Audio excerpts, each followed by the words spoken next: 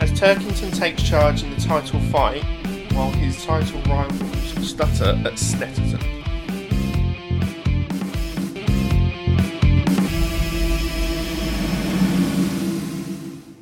Norfolk then, our local circuit, and Snetterton did not. Well, actually, it did disappoint a little bit. It did, didn't it? Yeah. The Let's first, start on the negative. the first two races were not quite what we were expecting, and people were extremely cautious, which we'll get onto a little bit later. It fired up a little towards the end of the day. Yeah, it's been the most processional weekend so far, I think, hasn't it? With not a great deal of overtaking. No, not overly that much action either. I mean, there's not many places you can overtake us there tonight, but really, that's part of the. I know they've added the new section in to try and alleviate that, but there's not a lot of natural overtaking spots. Yeah, surprising really, being the longest track on the calendar. But clocks have gone back. We were running into the dusk this evening, weren't we? Yes, we are recording this on a Sunday night. I know it might fool some of you. But yeah, it was a decent weekend of racing, and it was if your name's Colin Turkey.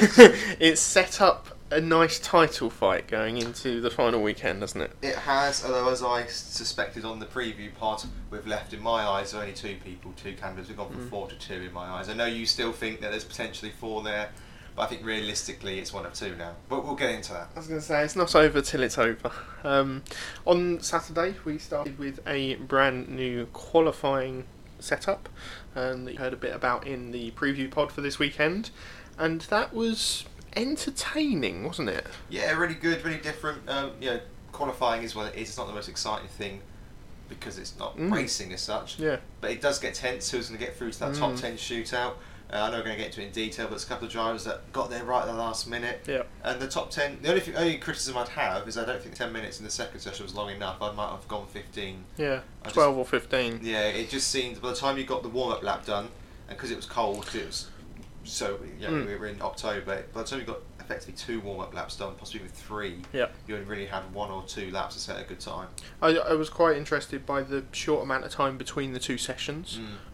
So, as I said, we'll get into it, but I think it makes a tyre strategy interesting in that scenario, and it could make it even more interesting if we look into this going into next season, whether we have it with the option and the prime tyre. Yeah, but I'd definitely keep this format for every event. I don't see why you would drop it. Yeah, it's worked well. Yeah, all you do is lose 1 free practice session. Okay, fine, but I mean, most of the drivers are fairly well versed in the touring cars. Do you need 2 sessions? I don't think you necessarily do. They're fairly short sessions as well, because they're both half an hour sessions, aren't they, for free practice? And of course we had the extended one of 50 minutes. Yeah. But I think we still saw the majority of the drivers we thought we would at the top of the free practice standings. Yeah, exactly. You know, and in qualifying as well, we wasn't too many surprises in the top 10 as such. No. So, but I do like the format. I think it will create excitement throughout the season. There will be occasions where a top driver misses out on the top 10 shootout. Oh yeah, definitely. By rule of definition. So certainly one to keep, but maybe extend it to be 12 or 15 minutes, particularly as you get into the colder parts of the season. You need those extra warm-up laps. Yeah, well, I think we should get straight into it and have a look at what happened in qualifying. Qualifying report. Well, on the Saturday then, we had the 25-minute first qualifying session, and as that got underway, the skies were very grey and gloomy, and the track temperatures were actually down in about single figures, which was really quite evident as we saw the cars go out to the track. And normally we'd see, obviously, the rear-wheel drives go out there, get a decent amount of heat into those rear tyres and go for a flying lap pretty much on the first time round. And we normally expect front-wheel drive cars come in, swap them diagonally across the car, the tyres, and then go back out. But a lot of front-wheel drive cars carried on trying to keep the tyres warm. Yeah, it was almost too much of a risk for them to come in and risk, whilst in the pit lane, having the tyres lose the heat. You're not allowed to use any form of heating in the touring car. So in Formula 1 you'll see those tyre covers that insulate the tyres. Any kind of tyre warming in the touring cars is banned, other than the drivers warming them up on the track, of course. So I think they were just looking at it, thinking it's not worth the risk coming in. losing the temperature we've got as we sit stationary. It's a long time to change a tyre in the touring cars. When you compare it to Formula 1, you're looking at a good couple of minutes a tyre. Yep. Because you've got 5 locking bolts to take out. So yeah, they stuck with it. And it was odd because Turkish seemed to get the heat in his tyres relatively quickly for a rear-wheel drive car, whereas Sutton really was struggling. Yeah, so the first sort of like quick lap times that went on the board were still about 3 or 4 seconds off what we saw at the final, or at the back end of free practice.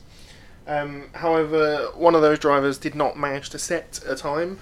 Nick Hamilton, on his outlap, slowed about halfway around the lap and managed to roll the car back around to the pits, but that curtailed his session completely. Obviously not a driver that we thought would be getting through to the top 10 shootout, but he would like as much running as possible. Yeah, absolutely. However, as we said, drivers in the rear-wheel drive cars were setting their lap times first, and Oliphant was the first driver of the day. He gets a little prize for having track time deleted for track limits, something which quite a few drivers would get into trouble for this weekend. I'm bored of track limits. I know. At least with Snetterton being an MSV track, you have these pressure pads, and it's a shut and close case to whether you have or not. Yeah. Do you really gain an advantage? I mean, yeah, you could do. You could do, but do you really gain an obvious advantage? And if everyone can do it, does it matter? I don't know. I just looking at it, think. Well, you can over officiate sometimes. I think if you take it back to Cops at Silverstone, then yes. Yeah, but completely. Everyone got the chance to do it, and you might then mess it up into the tyre barrier. I don't know. The part of me that wants fast, hard action thinks, if everyone can do it and everyone can get this so-called advantage, does it really matter? I worry sometimes the touring cars that they over-officiate and we end up with, some things go punished, some things don't. It seems bizarre that you sometimes see something on the television that looks like someone's barged somebody off the track, no punishment whatsoever, yet someone loses their lap time for running slightly wide for a corner on qualifying. I don't know. I just think that you can sometimes over-officiate, and this is, to me, an example of where, particularly in qualifying, maybe in the race, okay, because you can actually make positions up in the race. Maybe there I can understand it. In qualifying, I don't know, anything goes, I think. Anything goes. Why not? Okay. You get more frequent results. Bobby Thompson was leading at Oulton Park for short time. Yeah. Why not? Yeah. Why not? Meanwhile, both motor-based cars, as in Butcher and Jackson, were ramping up the pace, and they were looking very quick early on, and they looked very quick all weekend. They looked quick all season, to be fair. Yeah. Minus the odd off day here or there, but I don't know what it is about that car. I don't know why is it so quick. I don't know. It is much flatter than the RS that they had last season. I think that helps, and the RS last season went quite well at Snet. So it's not too much of a surprise to see how rapid they were. But it's hard to see where there's a weak spot in the car.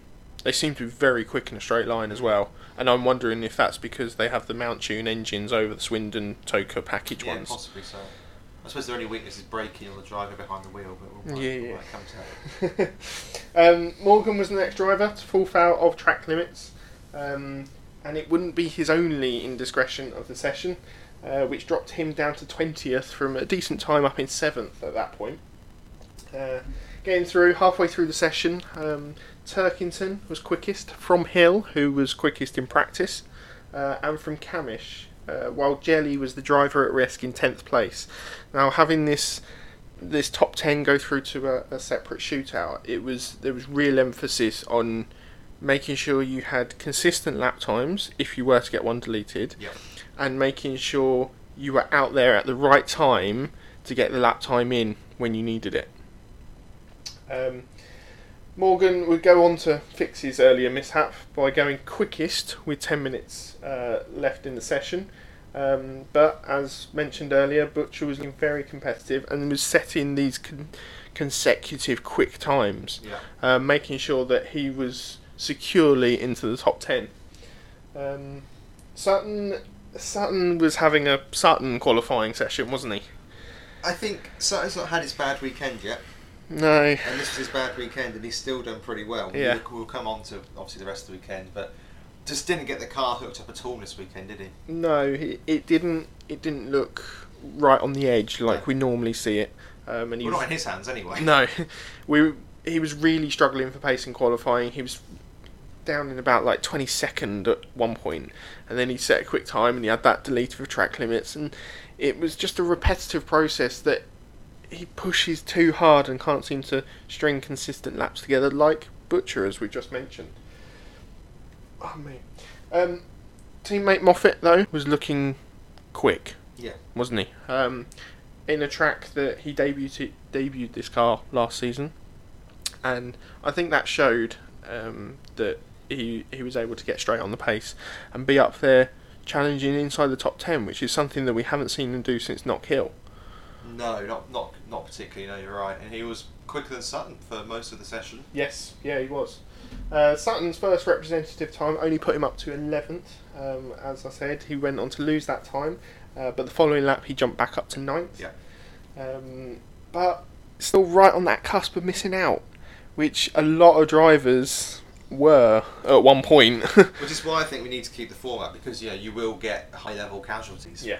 It was nail biting for Ash at points, and of course he'd have been potentially outside the top 10 with full ballast, and that could be very different weekends. So I certainly think this is a format that we need to keep. Going into the final few minutes of the first part of qualifying, Cook finally set a time. He'd been struggling to set any sort of time for the rest of the session, but that put him up to 8th, followed by Moffat going even quicker and taking the car up to 5th, which would keep him into that top 10 for the shootout. Yeah, his best qualifying result to date. Yeah. A shame for him. He would then have to obviously contest that Try spot and do it again, yeah. Oliphant went on to lose another time, which dropped him outside the top 10. He was previously just inside, while Proctor then went on to set a time to push him inside the top 10. And it just seemed like it was a deck of cards in that midfield, wasn't it? Yeah. Just constantly shuffling around. As the flag dropped, though, and drivers were setting their final times, Sutton jumped up to 3rd, with Oliphant also improving to eventually knock out Proctor. And I think Proctor was really unlucky in this situation. Yeah, he was. I think he was one of the last drivers or one of the first drivers to cross the line once the flag had dropped, whereas other drivers were still improving on their final lap, and it was just that case of possibly poor timing, and not being on the optimum strategy, as it were. Yeah. So the drivers who were lucky enough to get into the final shootout included Turkington, Camish, Moffat, Ingram, Jackson, looking quick in that car, as we said, Butcher as well, Hill carried on his form from free practice, Morgan, who I thought was going to struggle this weekend, and he's had a pretty good one, but we'll get onto that. And then Oliphant and Sutton, who I mentioned. Now, going into the top 10 shootout, as we said earlier, they switched the cars around really quickly, and this is where a little bit of tyre strategy came in. One interesting thing was that they, however, to jump in there, is that they did the ride height test, etc., on all the 10 cars that are into the top, because normally you only see the top 3. But they actually did the tests on all 10 cars, so they got that done pretty quick, to be fair to them. Yes, they did. Going into the top 10 shootout, I think that Ingram may have kept his front tyres from the previous session, stuck them on the rear, and put a new set of front tyres on. Possibly, he was quick. Because on his first flying lap, he was 3.5 seconds quicker than anyone else, who I assume have all put a new set of 4 on. Yeah, whereas he's still got temp or some form of temp in the tyres. Yeah, I agree. And we just thought, has he done this perfectly right out the blocks? First lap time on the board, are these the best conditions for it? However, it wasn't. Sutton set a time that put him 3rd, which got removed. Story of Sutton in qualifying, really, isn't it? That dropped him back down to 6th. And unfortunately, Morgan, who then went 3rd, lost his fastest time, and he wasn't able to set one quicker. So he ended up starting from 10th. The times just kept coming thick and fast. It was like Ingram followed by Hill, just boosting up. He was on pole at one point and looked very strong, and my prediction was looking good. Yeah, until the final... Well, one of the final cars to cross the line was Turkington, who went nearly 2 tenths quicker than anyone else. which is an awesome lap. The thing that I think stood out for me most in this session wasn't, I mean, it was a great lap by Colin, obviously, but just how much the FK8 struggled, both in the original qualifying. Of course, only Dan Cammish made it through to the top 10. He wasn't on the pace. This is the person that has qualified really well all season. Yeah. Never really looked like getting pole, did he, in the top 10 shootout? So the car looked to really struggle around Snetterton all weekend in anyone's hands. I'm wondering if it's struggling in the cold, because he looked poor, or I say poor, by his standard. He struggled at Croft, where it was cold. Yeah. I'm starting to wonder, maybe, is it similar to the BMW? It doesn't do the cold weather that well. Wet weather is a different story, because you completely different setup, wet setup. But I'm thinking, does that dry race setup work when it's cold? I'm starting to wonder if it does. Well, we all thought that the BMW doesn't really work in the cold until this weekend came along. True. Turkington seems to have tipped that on its head, so we'll see how it goes when they get to Brands and whether it will be wet or not. But just to clarify, the top 10 starting grid would be Turkington from Hill from Ingram, Butcher up there in 4th, followed by Cammish, probably the best that he could have dragged out of that car in that session. Yeah. Sutton probably should have been above him, but he lost his quickest time, was there in 6th. Oliphant in 7th, Jackson in 8th, Moffat in 9th, and as we said, Morgan had his fastest time taken away. He was down in 10th. So it would be interesting, that rear-wheel drive power off the front of the grid for Turkington for race 1. Yep. And to see how Sutton, what his start would be like as well. But yeah, we'll get on to race 1 now. Race 1.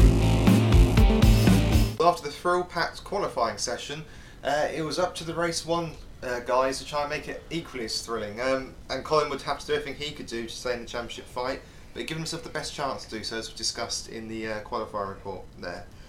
He would have Tom Ingram starting very close by, a man who's had excellent starts all season, and Jake Hill, whose consistency's really picked up in the second half of the season, isn't it? Really it certainly has. Now he's got an engine that's not blowing up all the time. I'm fascinated to see where he'd be in the title. I'm not saying he'd be in the title hunt, but where he'd be in the standings if he hadn't had basically 3 weekends of rides off. Because you look at the Wingfoot Award, he's very high up there. He qualifies very well. Yeah. So if he there's decent 1-lap pace in that car, and we know that that car had a lot of pace last year because of how it pushed Rory forward. So yeah, it's difficult to say, but I agree. I think he should be much higher in the standings if the car hadn't let him down. So I'll be interested to see next year how he gets on. I presume, of course, he stays at the team when they keep the car. Yeah. Anyway, as lights went out, it was the BMW who made the best start off the line. Ingram took Hill off the line too. Butcher bogged down and was very, very slow, which allowed Sutton to get through. Sutton were going to get tapped after turning the first corner. Jackson Oliphant caught up. It wasn't particularly clear who tapped who during this, was it? It looks as if Moffat got into Oliphant. Yeah. But it also looks from another angle that Oliphant's tried to get down the side of Sutton, and Sutton's not cut him off but turned across and sent Oliphant that way. Yeah, so it came out after the race that Moffat had a sticking throttle in the early moments of that race, and it seems that he got into the back of Oliphant. Jackson was on the outside of both of them and had nowhere else to go. And Sutton had a little wiggle at the rear, didn't he, going through turn 1? Yeah, but he held it. Unlike Jackson Oliphant, that effectively ended both of their races in terms of what they could do from a competitive point of view. Yeah. Out front, Ingram tried it on with Colin. Knew he was going to have to try and get the job done early, because Ingram has shown, particularly at Thruxton and Silverstone, his car is mega for the opening few laps and drops off a little bit towards the end. Yeah, and of course Turkington really struggles to get those front tyres warmed up in the opening laps. Takes him a good lap and a half, doesn't it? Yeah. Colin put his elbows out and forced him wide, which allowed Hill to try and pounce back through, but Ingram did very well to stand his ground and held on to second place before looking to hunt down the BMW. As is mentioned, Butcher, Morgan and Sutton started to battle each other. Ash dropped down to 7th during this coming together. All fairly clean, just usual mid-top 10 battle pack swapping really. Yeah. No major moves, no major issues. As you mentioned, Moffat had a problem. It was a sticking clutch. He was very slow because of it before bailing to the pit lane. A shame after his excellent qualifying performance. A great shame as well, because when he obviously went in and he actually managed to get back out, the car still looked like it had good pace in it, and it had pace that would probably had him inside the top 10 all weekend. Quite easily. Yeah. Easily so. easily. This race didn't have a great deal of action or overtaking. And one of the highlights was Cook getting past Smiley with a fairly good and clinical move. Smiley left a little bit of space down the inside. Cook swept through. Yeah. Nothing spectacular, but in terms of this race, it was. Yeah, not really. I feel Smiley is slightly vulnerable to being overtaken. You say that, but we'll come on to. Yeah. It depends who he's being overtaken by. I think it does very much depend who he's being overtaken by. Yeah, we'll save that. Yeah. Back out front, Butcher cut the gap to Camish. Camish slow, wasn't he, all weekend again? And even in this race, I know he's got the higher ballast, but just the car looked a bit underpowered. It did for all FK8s. Yeah, they did. Because Neil didn't even get anywhere near the top 10 shootout, and he failed to make great progress in race 1. No, a track that he goes by that normally as well. Yeah. You know, just but you saying also, Cook and Camish were the guys to go against the grain in that way, because Chilton was also struggling. I mean, he made no impression on this weekend whatsoever.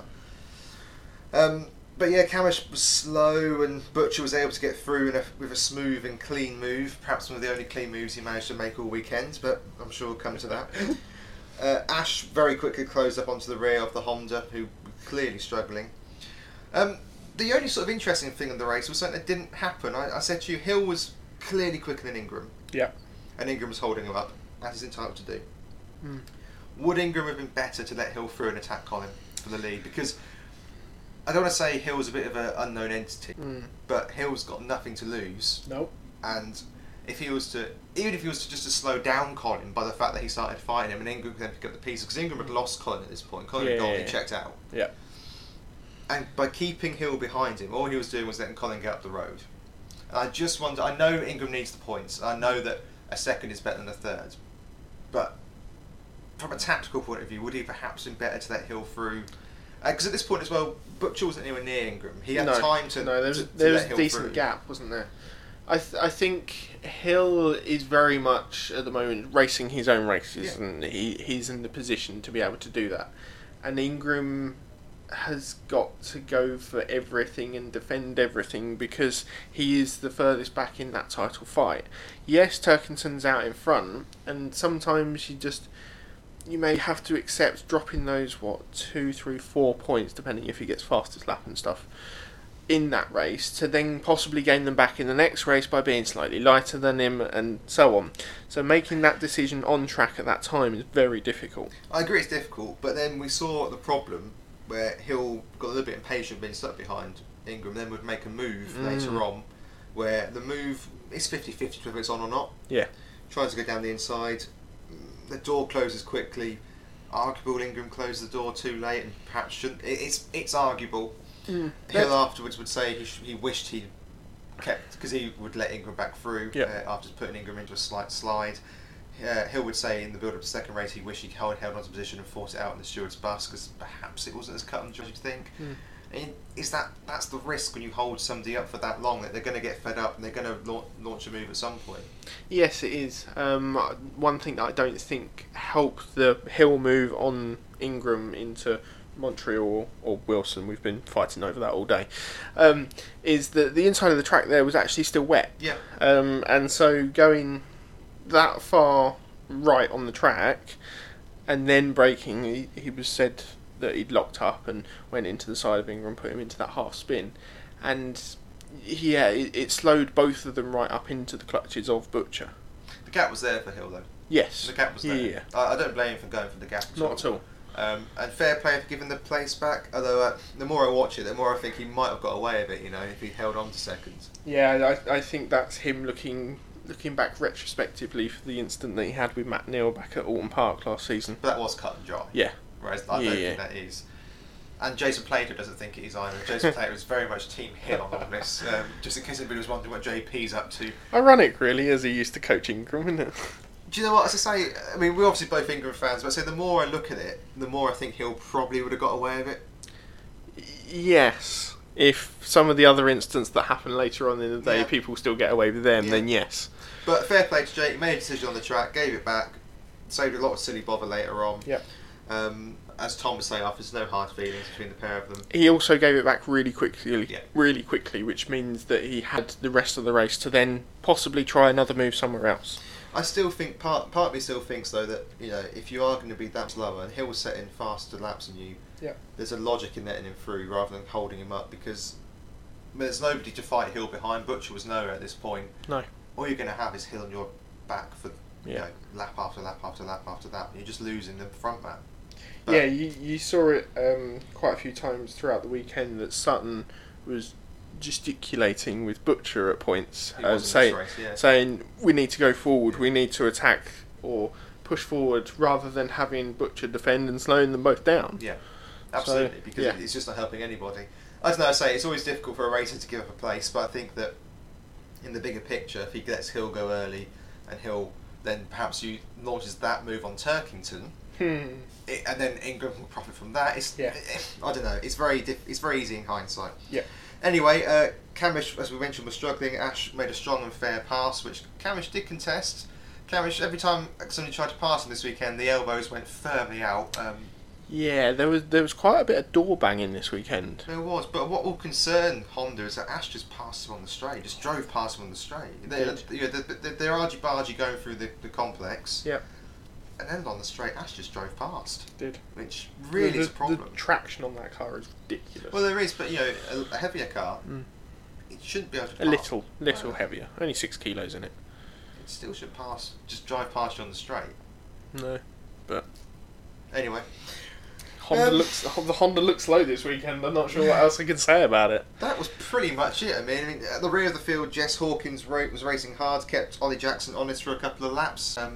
Wouldn't let him past, despite Tim Harvey's claims that she should just get out of the way. And then she did. I was impressive. Actually, Ollie Jackson's clearly a much more experienced racer in the British touring cars, and she did very well to keep him behind. She looked very home in the field. Crease did well, taking up 7 places in a car that we've said has struggled in the FK8. Quietly did a good job. He did. He's had a rotten run of luck recently. He's made those moves, got 7 places, and then dropped back down the field with an issue of some sort, or overdriven, or got involved in a silly incident. So, fair play to Creasy. And of course, with no Bobby Thompson this weekend, great chance in the Jack Sears. Fantastic chance for him. It's a real shame to see Bobby miss out, and if he does miss out on that Jack Sears trophy, he will look back at this and go, no, that's the weekend where I lost it because I wasn't able to be there. I don't think they've done much this weekend anyway in the Audi. No, the Audi struggled all weekend. I know it was 2 new drivers, but they struggled all weekend. Yeah. So the rest of the race passed without much incident. Snetterton is either action-packed every corner or it's a little slow. Yeah. Colin won this one comfortably from Ingram, and Hill head on to third for another podium. He's racking them up now, isn't he? He is. The only thing, if I were in that team, that would be concerning is that he doesn't convert to race wins that often. That's 4 podiums though. Yeah. That's pretty impressive going.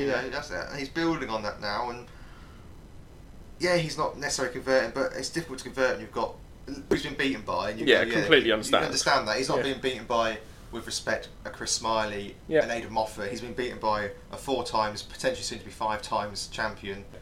Ingram's no slouch. And previous champions like Sutton. Sutton, etc. He's not losing to people you would expect him to. No. I'll give you a full rundown then of the top 15 for race number 1. I'd say Turkerton, Ingram and Hill were your podium places. Butcher, Sutton, Camish, Morgan, Cook and Proctor. With Crease, Smiley, Jelly, Neal, Oliphant and Boardley. Oliphant battled back to try and get some points, but didn't really carve his way through the field. And as you said, Matt Neal really, really struggled. We were expecting him to go forward, weren't we? He just didn't go forward all weekend. Yeah, you said that he likes it here, and he's obviously won that Diamond Jubilee race, didn't he? But the car wasn't at the races this weekend. No. Race 2. Moving on to race number 2 then, we're crossing our fingers, toes and if we're across for a little bit more action. How did this one play out, Sam? Well, the sun had been out most of the day, people will be pleased to know, and the track conditions, they warmed up a little. So I think we would see less drivers struggling with cold tyres and warm up at the start of the race. Before the lights even went out, there was trouble for Stephen Jelly. Wouldn't be a BTC weekend without some sort of trouble for him. And he was in the pits and would start from the back of the grid. We're unsure as to why, though. Yeah, I mean, it could be anything from a mechanical problem to just missing the boards. You know, when you start from the pit lane but get back out, you know, it's always difficult to know what the problem is until the driver comes out and briefs you. But as the lights went out, Hill had a shocking start. He almost stood still on that start line, didn't he? He does. The weight doesn't work with that car. No, it doesn't. And that doesn't excuse the whole thing about the start, but the weight just does not work with that car. So starting from third on the grid, he was swamped by the drivers around him, dropping him down to 7th. Butcher, on the other hand, as we know, makes excellent starts. Always. Really gets that car Always. hooked up. And he wasn't the only one, actually. Ollie Jackson from the back of the grid also fired it off the line and made up 9 positions in the opening lap. Now, I understand that the drivers at the back of the grid, 4 of them are rookies this weekend, and the other drivers aren't in as competitive cars, but are still a good effort on lap 1. Yeah, I'm really disappointed he got caught up in the problems in race 1 because I wonder what he could have done this weekend. Yeah. You know, honestly, he was excellent all weekend, had the pace. Ingram was trying to make the most of his early race pace up there in second, trying to attack Turkington, as we said. Fairly similar conditions to the first race. Turkington struggled with tyre warm-up on the front. Ingram always looking quick, but he was never really close enough to sling a move down the inside in that opening lap and a half. No, it's difficult to know what to do if you're Ingram because you don't want to take both of you off because you only open the doors to Camish and Sutton then. But equally, you know that you can't afford to finish behind him again because you come into the weekend behind Colin. The gap is only getting bigger. You've got to find a way of getting in front of him. But it's a really tough one. The top 4 had managed to get a small gap on Camish in 5th. However, that was short-lived as Sutton, Butcher and Ingram began to battle, and then the whole top 6 were gradually getting back together and covered by only 2 seconds, which is something we don't really see very often. There's normally like 2 or 3 drivers that seem to escape at the front while others are battling behind. So it's nice to see a good cluster of them together and all the title rivals in there. Yeah, absolutely. I think Sutton was, again, probably frustrated with Butcher. Every time he got near, it was defending rather than... I mean, I can understand... Pushing forward. But Tim Harvey made the point that, you know, why would you trust him? You know, I'm not... You know. you don't trust another driver when they say, come on, let's go forward, and then he sticks one down the inside and pushes you wide. Exactly. And from Butcher's point of view, why should you listen to a word Ash has got to say? He's not a teammate, he's not a mate in that He's way. not someone you trust either, is he? I've got no qualm with Butcher defending Sutton. I mean, if they're perhaps from the same area, they might have been waved through, perhaps. Why would that happen? Stay tuned. Moffat had made excellent progress from the back of the grid on the opening laps, making up 8 positions as well. Him and Jackson seemed to be working through the field quite quickly, and the pace in both of those cars was inevitable, really. However, that was short-lived, as it seems that possibly the problems from race 1 had reappeared, because on lap 4 Moffat was back into the pits. He could really have had a podium this weekend. He could have had an excellent weekend, couldn't he? He could have snuck a race win with the pace he was showing. Yeah, quite possibly. It's reverse grid and stuff. Well, even if he stayed in the pack race 1 and worked his way forward, I mean, who knows? But it's frustrating because this is the best Moffat has looked knocking aside all season and most of last season as well, apart from that ridiculous race at Silverstone. Turkington was starting to gap the drivers behind him and starting to get a little bit of a lead, and on lap 6 he set the fastest lap of the race and sort of like pushed out that gap to second, to about a second, which, considering how close they were in the early stages of the race, it was fairly comfortable. Again, my question comes with Ingram. You've got Butcher who's behind him, who is much faster. Would have probably caught Colin, and the way Butcher's been driving this weekend, again, who knows? So I don't want to repeat the conversation we had about race 1, but it comes to mind again here. You're not going to catch Colin, especially as Butcher isn't really in the title fight at this point. But if he is, he's got to finish in front of Colin. Yeah. So why not? I know it's aliens to let him through, but why would you? All Tom ended up doing was being a freight train, holding everybody else up. Yep. And this would then cause problems later on in the race. Yeah, it would.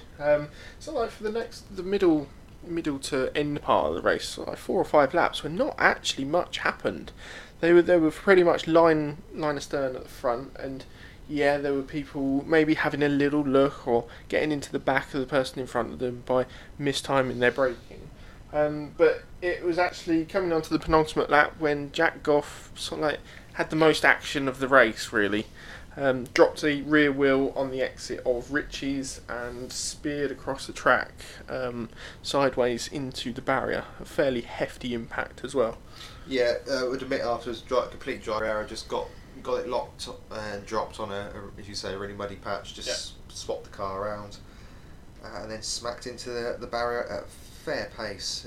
Good to see him out the car relatively quickly. Yeah, he was out the car, up and walking, looked like he was all good, but that would be another big repair job for the Team Hard Boys. I can't even think about how many repair jobs they've had to do on a race weekend between races this year.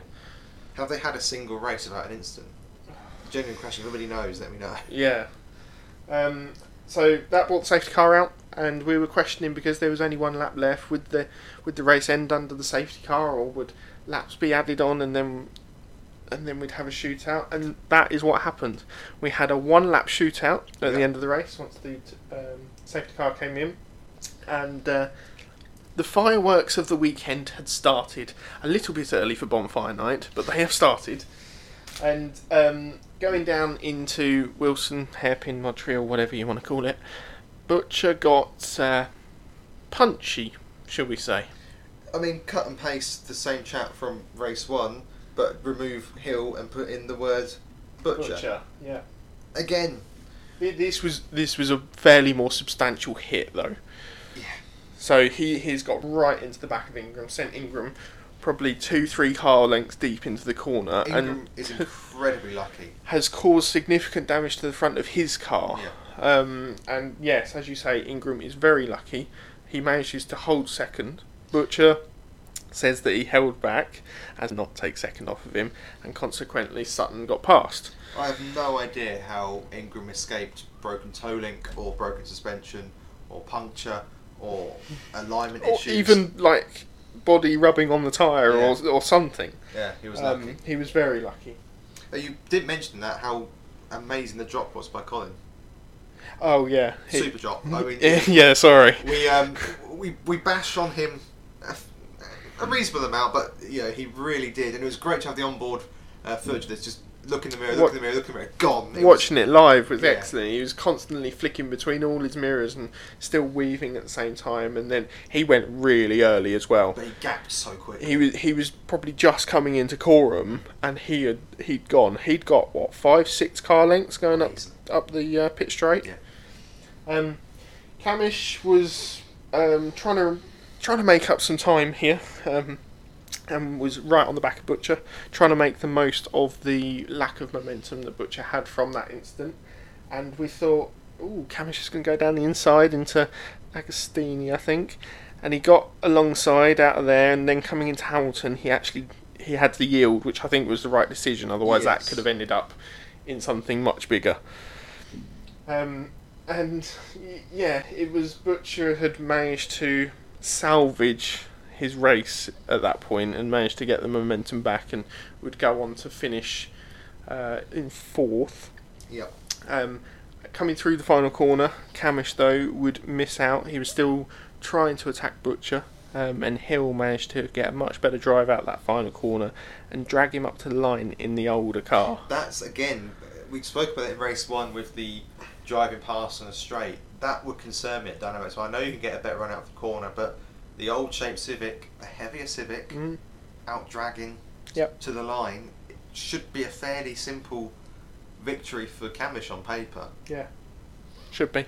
But whether he's missed a gear or, I mean, I know that compromised himself on the angle of the corner or whatever. Yeah. But yeah. But it just didn't click for Dynamics this weekend. No, it certainly didn't. Meanwhile, Boardley had dropped all the way down to 24th on that lap. It wasn't clear as to why. Another weekend of what could have been. Yeah, and there was a fairly major incident on the final lap, right at the back of the grid, where Paul Rivette had managed to run wide coming through Hamilton and got Yeah. Hamilton in the corner, got a proper swapper on. Yeah. Managed to collect it up somehow, but coming back onto the circuit, still catching the car, he's pushed Hamilton, the driver, off onto the grass, and knowing how wet that grass is this weekend, there was no chance he was going to stop before collecting that barrier. And again, Hamilton gets a fair amount of stick sometimes, but nothing he can do on this one. Absolutely nothing. And the risk of signing Tim Harvey, a passenger. Yeah, he was. Just nothing you can do when you got on that wet grass. No. So that is pretty much how they finished. Turkington had managed to gap them all on the restart and took the victory fairly comprehensively. Ingram managed to hold on to that second position even after the contact, and Sutton made the most of that situation, getting past Butcher. Hill finished fifth, as we said, dragged past Camish. Cook had managed to make a little bit of progress to finish seventh. Jackson had done amazingly from the back of the grid he started about 21st to get out to 8th. Roundabout there, yeah. Yeah. A fantastic effort from him, and that car was looking rapid. Morgan finished 9th, Smiley in 10th, Oliphant and Neil 12th and 11th and 12th were looking really bang average this weekend, both of them. Yeah. Followed by Proctor, Crees and Osborne. Scored a point. Great. Yeah, I think he'll take kudos from that. But yeah, shall we get on to race 3? Yes. The best race of the weekend. Depends who you like. Yeah. Race 2. Well, Colin pulled out ball number 10, which put fellow Northern Irishman Chris Smiley on pole. This gave Chris the coincidence. This gave Chris the chance to take the maiden win for the Hyundai, something they've still not managed to do going into this race with only four races remaining. No, although I think they have done very well this year. Oh yeah, brand new car, yeah, having taken 2 second positions. Yeah, 1/3 I think it was. Yeah. But yeah, absolutely. But of course, if they get a win, it'd be even more sweet. Yep. But there'll be plenty of cars just behind who would have something to say about this, particularly Adam Morgan and Ollie Jackson, who have been strong all weekend and would have fancied their chances. Yep. For Camish, Ingram and Sutton, it was a chance to reduce the deficit. The first time in the weekend they were starting in front of Colin Turkington, who had just locked out the day weekend before this. Yeah. And they knew that they'd have to try and finish in front to cut the deficit going into the final round. Taken full points up until that race. Not quite. He had... Didn't Ingram get fastest lap in race 2? No, he had that in race 3. So he had pole position and he had 2 fastest laps and 2 race wins. Wow, fair enough. It's amazing. Remarkably, Hard had fixed Goff's car, but unfortunately Nick wasn't able to take the grid. I mean, that might have been car, it might have been driver injury, you don't know, because it was a big impact head on. It could have been he wasn't fit to race. Or... It may be the amount of parts that Team Hard have actually got left. Yeah, it wasn't quite clear to why that wasn't able to take the start. No. Lights out for the last time at a dusky Snetterton. An absolute monster start by Morgan and Jackson. Caught Smiley napping on the line. Yeah. They're going to first, second respectively. Smiley dropped down to 4th before the first corner. He did. I think he hit reverse rather than forward. Yeah, it was slightly representative of the Thompson being on pole at Alton earlier in the season, but not quite that bad.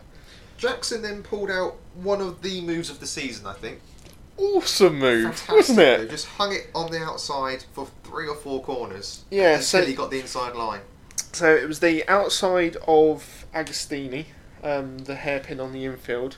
He'd gone round the outside at Hamilton, and then he was on the inside for the right-hander, trailing out onto the Bentley straight, and it was an awesome move. I didn't think he'd managed to pull it off. I thought Morgan was going to push him wide, but credit to him, he gave him just enough racing room. Yeah, but it's not, respect on Jackson, it's not the kind of move you expect to see him pull, is it? I mean, not so. You see Ingram do it or Sutton do it, you go, that's what they're about. Yeah. But just stunning. Yeah. And he's proven all year he can race Ollie Jackson. Confidence is growing, which is so important in this game. And all things being equal, there's no way he doesn't get a seat there next year. Yeah. So superb way to take the lead for Ollie Jackson. Camish launched a move on Cook. Camish really got his elbows out in this one, and I think he realised that he had lost big time to Colin and had to do something. He knew he needed to make up points, as did Ingram. and starting ahead of Turkington. I think he realised that this was the race to try and capitalise on that. Yeah, though it didn't really work out that well. Cook ended up damaged. Ingram got tapped again, lost a bit of time, and actually fell behind Colin Turkington, which wasn't great for him. Out front, Jackson had checked out from Morgan and was starting to pull out a nice gap. Hill shuffled Ingram down a place, showing he's still able to race amongst the best, even with a little bit of weight still on the car. In the only couple of laps, Moffat had made up 10 places from the back of the grid. It's ridiculous, isn't it? I think Ash had given him the secret formula. I wonder if they've swapped cars this weekend. Or Ash had just gone, right, what you need to do is here's the cheat code for the Infinity. Yeah. Osborne had a moment and ended up on the side of the road, bonnet up, grass in the engine bay. He had actually managed to skid on muddy ground, hit a divot. Unlucky, but sums up the season for him, doesn't it? Yeah, he'd run wide coming out of Palmer's, I think, and got well out wide. I don't think anyone else was really near him or had tapped him out wide. No, he didn't do it on his own. I wonder if that is a thing of doing the track walk. These are the things that you have to look at, and you maybe have to look at what the ground is like just past the exit curbs. Yeah. Because he really didn't seem to realise there was that dip there that completely ripped his splitter apart and popped the bonnet up. But again, lots of drivers have ran wide this weekend across all the disciplines and haven't had such massive consequences. So it is a bit unlucky, but it's not the first time this has happened to Sam this year, which I think that's the problem. Yeah. I think that's the problem. Butcher took Smiley, fairly easy pass, and was looking to see if he could catch up to the podium places. Motorbase Boys looking very, very fast. It was going to be a question, could Butcher catch Jackson, and what would happen if he did? Well, he was really hunting him down once he got past Smiley, and Smiley was left as the cork in the bottle, as it were, for the rest of the drivers around. But the way that Butcher closed up on the front two quite easily as well. Yeah. Behind, Sutton was looking up to make places and was soon on the back of Smiley. Butcher has his fairly aggressive style as it is these days and started to muscle his way through with Morgan. The pair made contact, albeit nothing major, but it checked both their momentum, if you like, to allow Jackson to just creep away a little bit more up front. Yeah. I don't know if Butcher is vengeful's the wrong word, or has got a bit of a bee in his bonnet about some of the attention he's received from other cars this year, but he just seems more aggressive than I've seen him this weekend. Yeah. Rubbing, pushing. I mean, in race 2, there was lots of nudges in the back of Ingram before big nudge. Here, big nudge on Adam Morgan. Yeah. Whether he feels aggrieved, I don't know. I don't know why. I can understand if you feel aggrieved towards one specific driver and you've had an incident with them over the course of the season. But to possibly be taking it out on other drivers, it doesn't quite sit right. Or is it just red mist, not quite, but just so fired up to try and put right what's gone wrong? Yeah. But possibly too late. Yeah, I'd agree.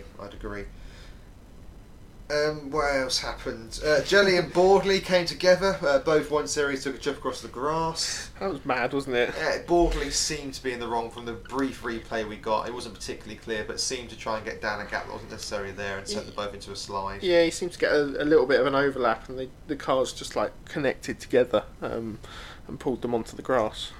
As you said out front, Smiley was the cork in the bottle. Sutton had a real difficult task getting past him.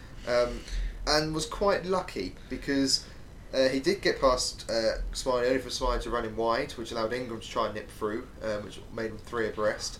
Sutton ended up in the middle of them both and then got squeezed either side by Ingram and Smiley. Pincer movement, wasn't it? He was very lucky in that scenario as well, that both Ingram and Smiley didn't completely go across the front of him, because that could have ended up in a fairly hefty accident, because there are a lot of cars in that short space of time as well. He's also lucky that neither of them tapped his front suspension and broke a tracking arm or anything like that.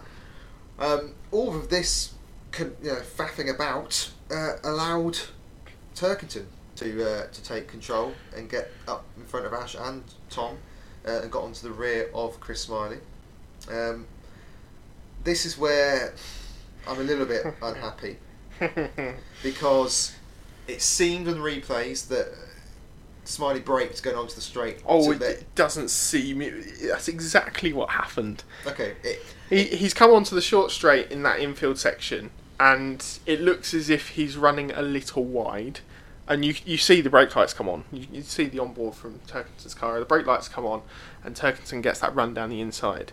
Now, from an outside camera, or was it Sutton's camera, that we saw halfway down the straight, Smiley's braking again. Yeah.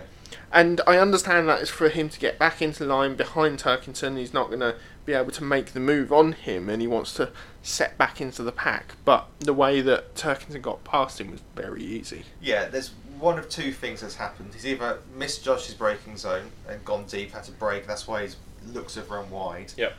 Or he's let Colin through. And considering how resolutely, should we say, he was defending from Sutton and Ingram, it's a little bit odd that suddenly Colin was able to get through, and then as soon as Sutton had tried to get through, suddenly it was back on the defensive for Smiley. Driving the inside line of every corner. Yeah. I don't think he had a problem because he was braking. It seemed from the onboard he was braking early into the corners, but I don't know whether that was to try and aid Colin or... It's so difficult to know, isn't it? But it would end up with Cammish getting a bit fed up, shall we say, and ended up in the back of Smiley. Bit fed up. Yeah. Yeah, there was a fair amount of momentum carried by Cammish through Hamilton, and Smiley again seemed to brake really early. Yeah. And Cammish had nowhere to go and just lifted the rear of his car up and sent him flying. Really. Some suggestions on social media that this was a case of Smiley brake checking people, which I'm not sure. I'd like to think that sort of stuff doesn't happen in this kind of elite level motorsport. No. I wonder if it will come out that Smiley had a problem. Yeah. All I will say is that the aforementioned pass of Turkington looked passive, shall we say, from Smiley's point of view, to then jump back on the defensive afterwards. Yeah. But this is touring cars. Sometimes it pays to be liked in the paddock, shall we say? Yeah. I don't think Cammish will face much retribution for this. I think that if they look at the braking data, if they do see some odd patterns of braking from Smiley, then it'll become an unpredictable car in front, and what can Cammish do? Be interesting to see, but then with the way the stewarding is sometimes done in the touring cars, some things look so clear cut and don't get punished, and other crazy tiny things do. So yeah, that was pretty much the end of Smiley's race, and he finished up in the barrier, unfortunately, which cost more damage to the team as well. Yeah, out front, Morgan had caught Jackson. We seemed to struggle a little bit in the latter stage of the race. Perhaps the tyres were going off. Perhaps Morgan just nursed the tyres a little bit better. Well, Jackson was starting to tense up, possibly a second win on the cards. All that kind of stuff. Yeah. And then the problem for Morgan was the second he started to attack, Butcher would close in on him, and then he was having to defend himself. Yeah. All of this was allowing Ingram to catch. It's the worst scenario for Morgan to be in, isn't it, really? When you're trying to attack the driver in front, possibly go for that race win, and then you've got someone so quick like Butcher behind you. You don't know which scenario to put yourself in. No. Having Ingram got past the rolling roadblock that was Chris Smiley, he was able to try and close the gap and made, 1.8 seconds was it in a lap? It's ridiculous. I think over the course of 3 laps he'd made 3.5 seconds, which was excellent pace, and he seemed to have really looked after the tyres in the early stages, being caught up in that train. And then once he was just released, he was like a scolded cat, wasn't he? Yeah, he was like a rat up a drain pipe. Yeah. It would end in disaster, however. So, last lap, Tom had caught up to the back of Butcher and passed him with a little bit of muscle, shall we say. Well, first of all, there was some questionable tactics, shall we say, on the Bentley Straight. And we see Jackson and Morgan coming down into the S's, sort of like nose to tail. I thought, okay. As you'd expect. Well, yeah, as you expect. But then Butcher has dropped off probably about 5 or 6 car lengths from these two, who he was right on at the start of the lap. And taken a ridiculous weave. Yeah. Down the straight.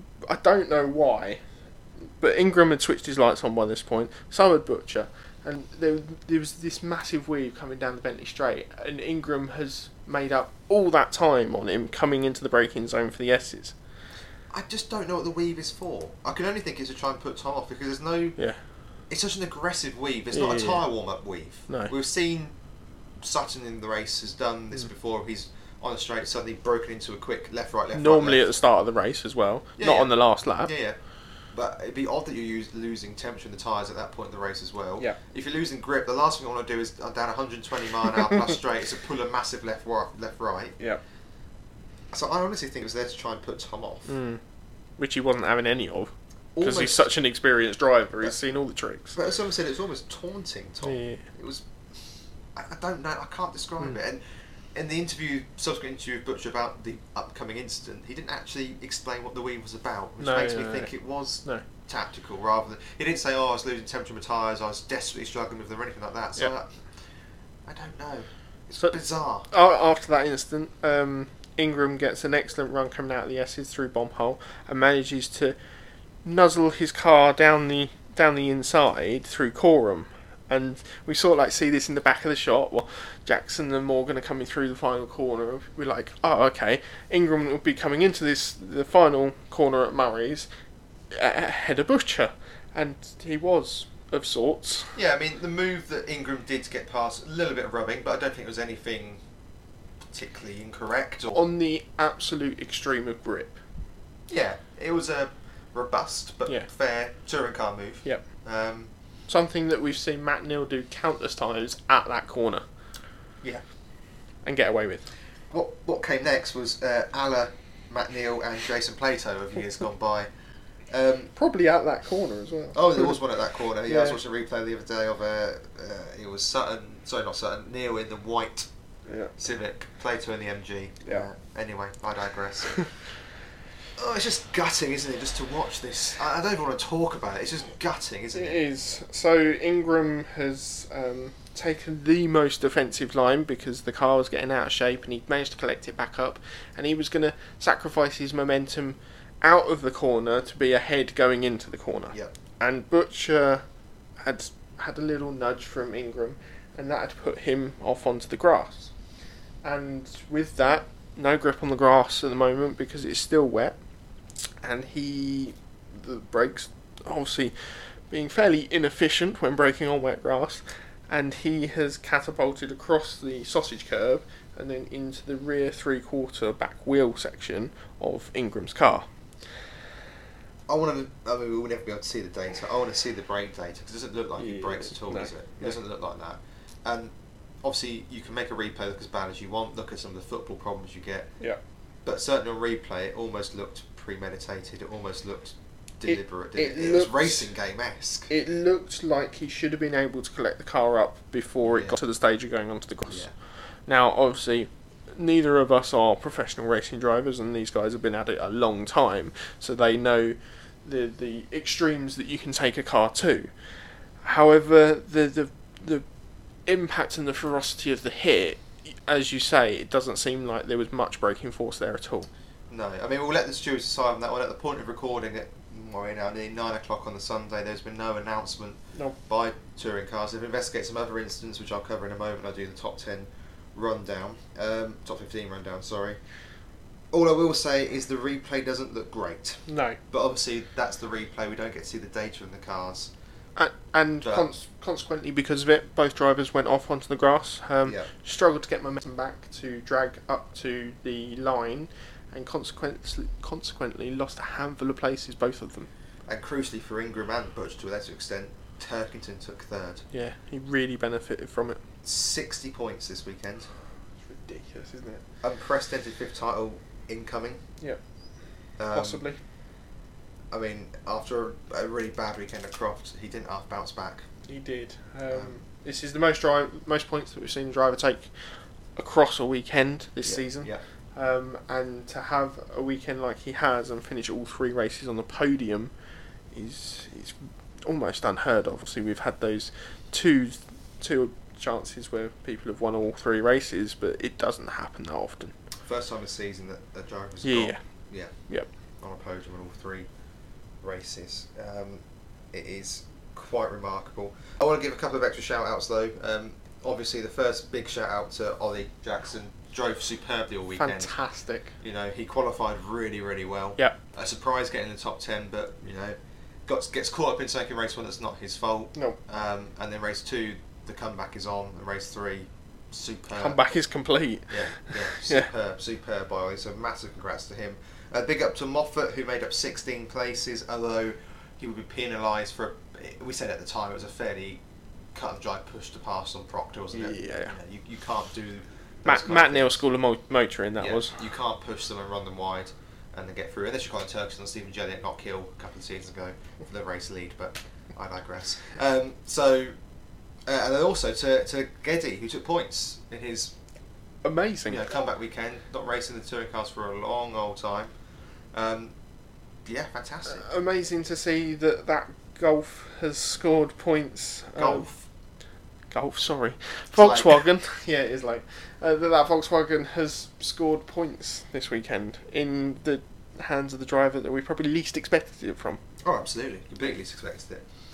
Right, so Colin leads the way into Brands. It's going to be an interesting title fight. The race result then for race 3 at Snetterton. Jackson from Morgan from Turkington in your podium places. Sutton, Butcher, Camish, Cook, Ingram, Hill and Moffat rounded up your top 10. Then you had Proctor, who would obviously get into the top 10 at the expense of Moffat, as mentioned. Oliphant never recovered from his race 1 problem. Neil never got going. Crease and Geddy for your top 15.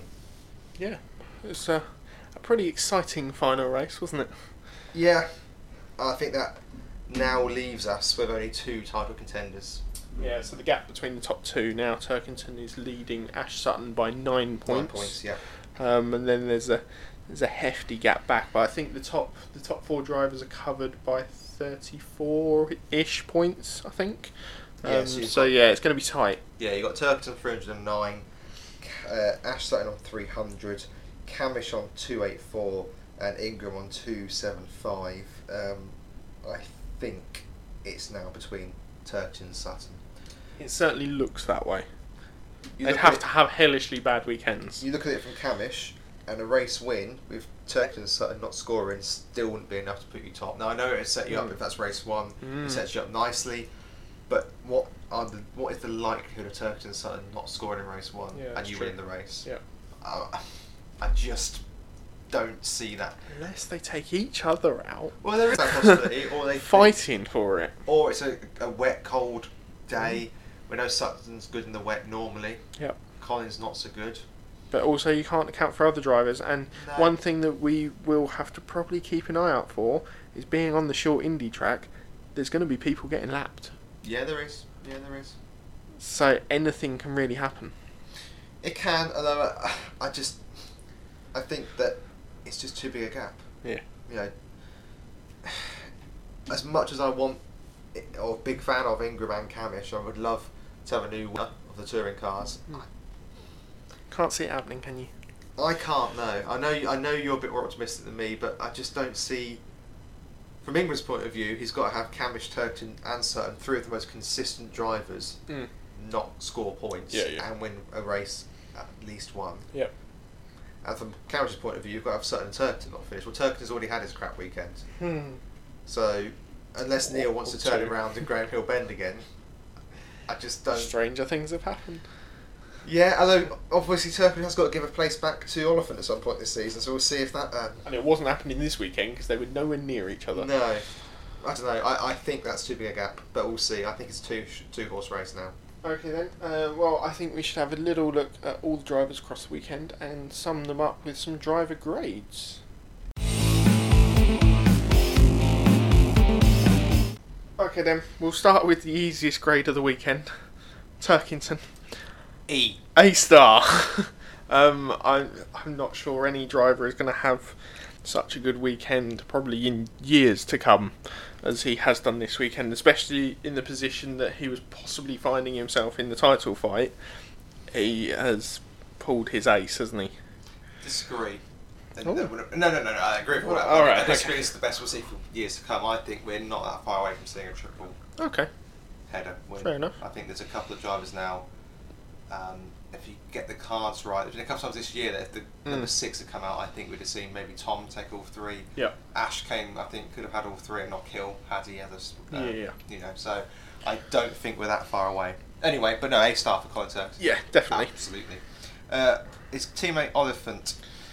They're struggling a bit, BMW in the teams. They're closing in Halfords slowly. They are slowly closing in. And performances like this by Oliphant don't help. No, they don't. He was very underwhelming this weekend, and after being slightly competitive, obviously getting into that top 10 shootout, he ruined it with the incident that he got caught up with at the first corner, and it ruined his weekend really. Yeah, but you can't let it ruin your weekend. No. You know, you've got to fight. Look at Jackson. Didn't recover well. Compare him to Ollie Jackson. Yeah. You know, it's crazy.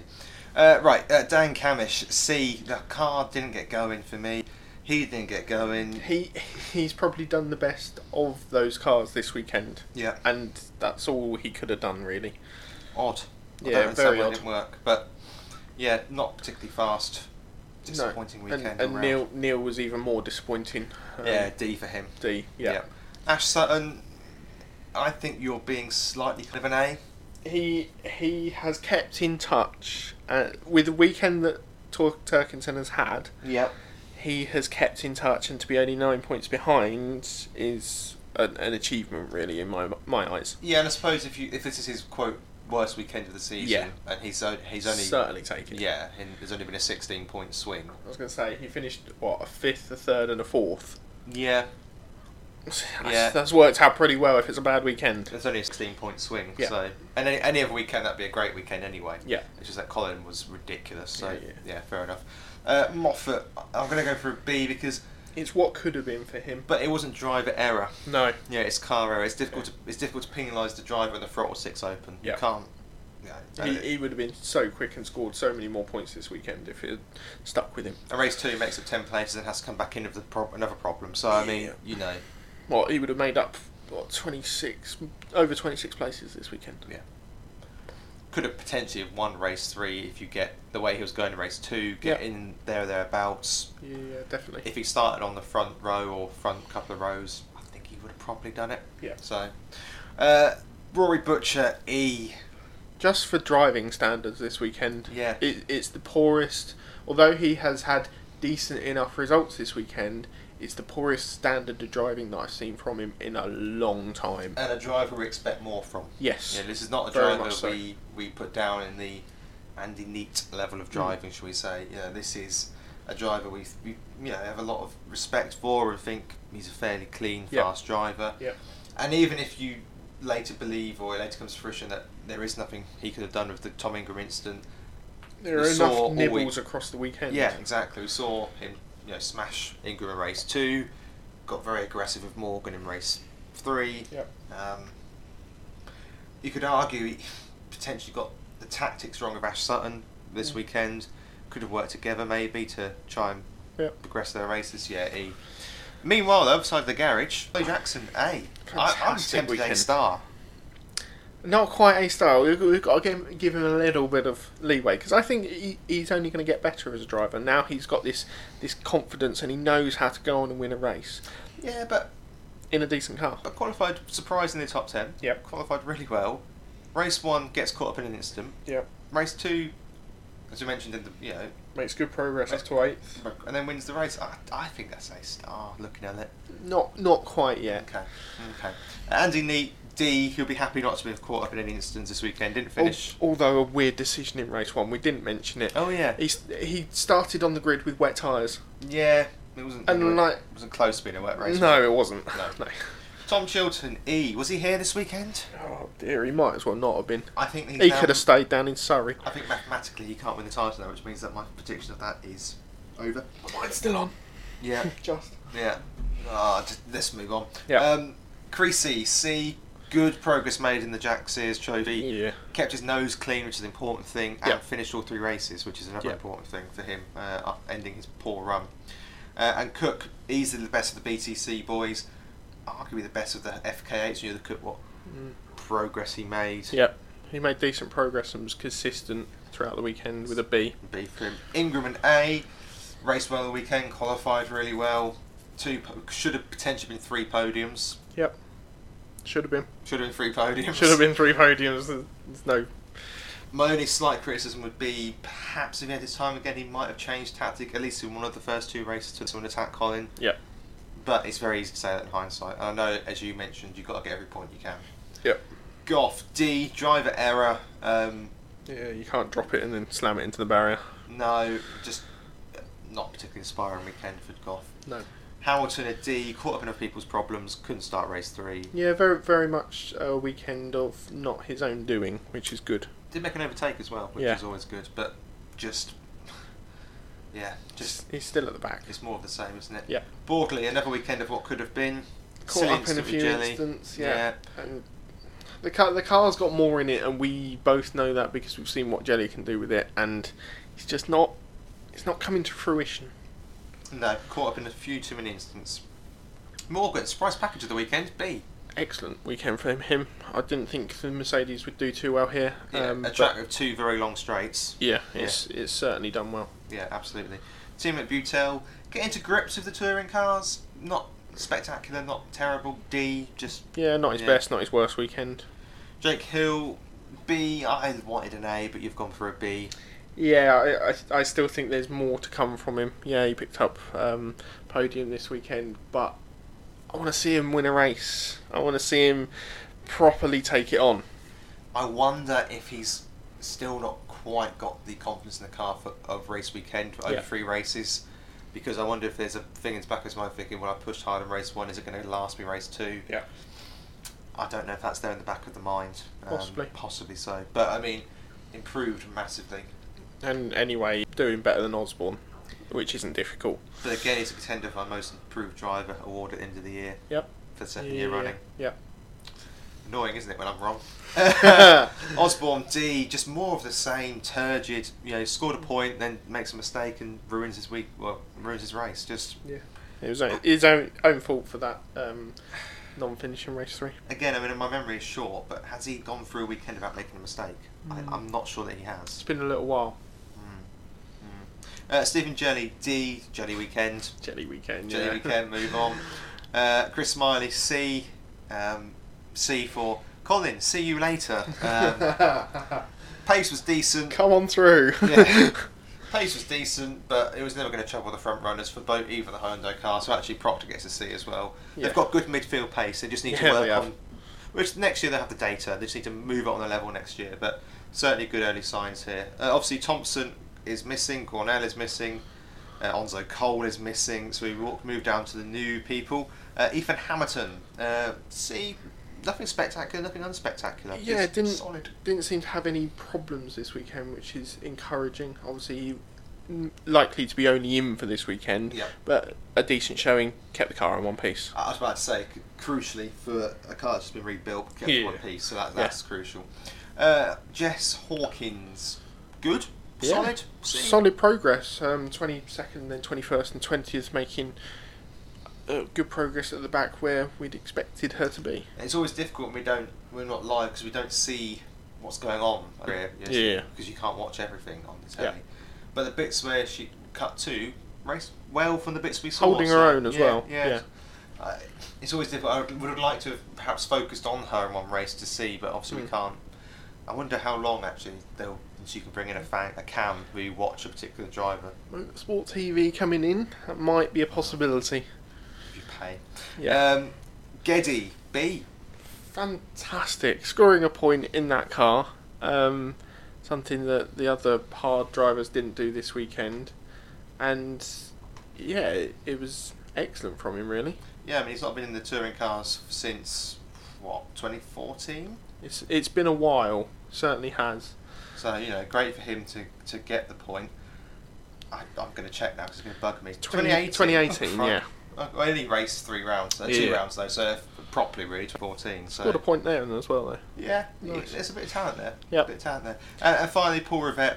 I'm going to go for D because made mistakes that you wouldn't expect from such a senior racer. His pedigree speaks for itself. It's all very well getting used to the car on this weekend and then going into the final weekend. Hopefully, he will improve at his home circuit. But yeah, that mistake that he made at the end of the second race was really of his own doing, and then ruined Nick Hamilton's car for it. Yeah, exactly. Moving on to our awards, I appreciate we're at quite a long pod, so you'll be pleased to know we're unanimous on these this week. Driver of the day, it's Colin Turkington. There's no debate, is there? Stunning weekend, isn't it? I mean, Ollie Jackson's obviously the potential other driver of the day, but I mean, you can't take 60 points, maximum points in 2 of the races, take pole and get the podium and not be driver of the day.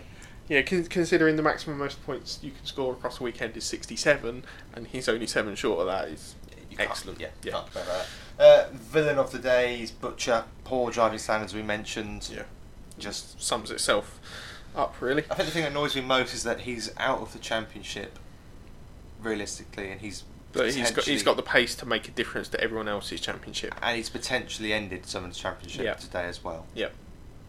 Whether by hook or by crook. Whatever.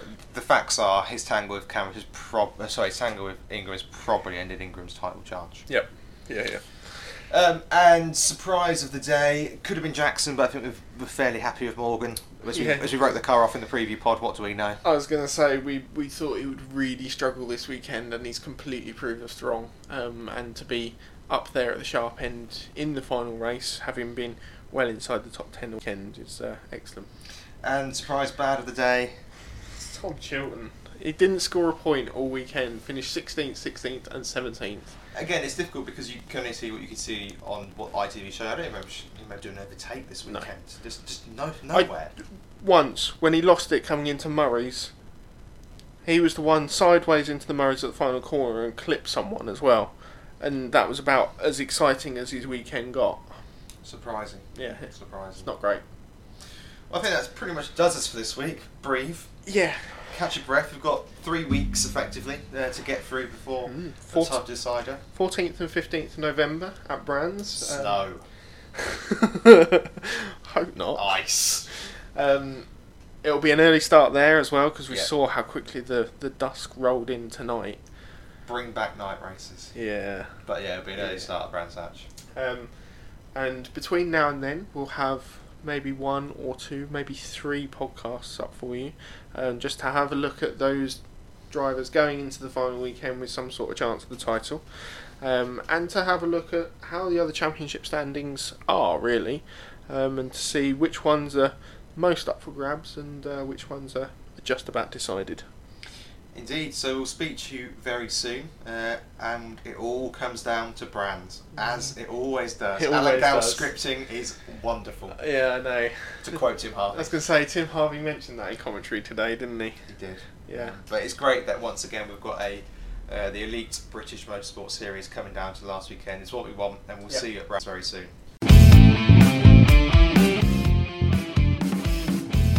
Remember to subscribe, follow and also share our podcasts for more touring car updates. You can also find us on Instagram, Twitter and Facebook by just searching for BTCP, British Touring Car Podcast, and you can also contact us there or on our email at btccpod@gmail.com.